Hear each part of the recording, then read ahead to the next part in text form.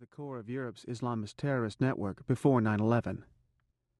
Algeria had been plunged into a bloody civil war after the army cancelled elections in January 1992 to prevent the Islamic Salvation Front, FIS, from taking power. Violence erupted and a number of insurgent groups emerged. The most violent of these was the Armed Islamic Group, GIA. As many as 3,000 Algerians are thought to have fought against the Soviets in Afghanistan in the 1980s, and Algeria was the first country to feel the impact of the returning veterans of the Afghan War. The GIA was led by hundreds of battle-hardened men who came back radicalized and willing to use increasingly brutal tactics. It drew on support networks within Europe's immigrant communities. Initially, these support networks dealt primarily in propaganda, but soon they began to provide funds, logistical support, like false passports, and eventually weapons for the GIA. When he returned to Belgium in 1994, Nasiri found that his mother's house had become an important hub for GIA operations. Because Belgium had few anti-terrorist laws, groups faced less surveillance and disturbance from the police and security services than in neighboring France. According to his account, Nasiri did not become involved with the GIA for ideological reasons, but initially out of the desire to make money by supplying weapons. However, he soon found himself deeply embroiled in their activities. A confrontation with the GIA members caused by the theft of some money led Nasiri to a fateful choice.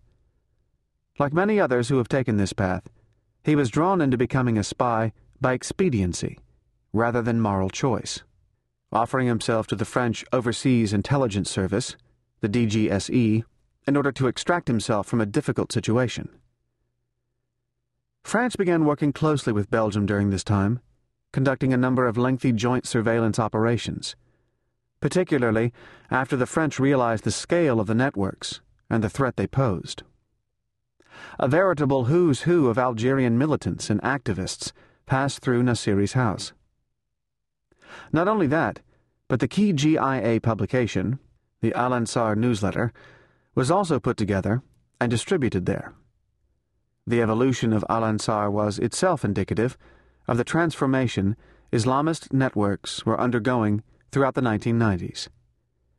It emerged as the official publication of the GIA, although, over time, articles from other sources started to appear in it, including other Islamist organizations like the Libyan Islamic Fighting Group, Moroccan groups, and Egyptian groups linked to Ayman al-Zawahiri.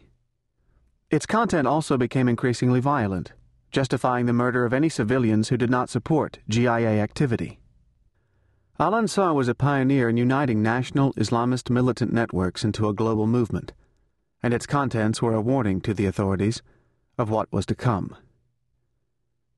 It did not take long for the bloody conflict in Algeria to begin to bleed over into Europe. France, Algeria's former colonial master, was perceived by jihadists as having supported the coup and so became a target. The first dramatic illustration of the threat came when a group of GIA operatives took over an Air France jet on the tarmac at the Algiers airport on December 24, 1994. The GIA may also have intended to fly the plane into the Eiffel Tower, one of the first examples of the possible use of planes as weapons. In the end, the plane was flown to Marseille, where a French anti-terrorist force stormed it, killing all 4 hijackers. In March 1995, the Belgian authorities conducted a series of raids that Nasiri describes. They were one of the first major police operations against the Algerian networks in Europe.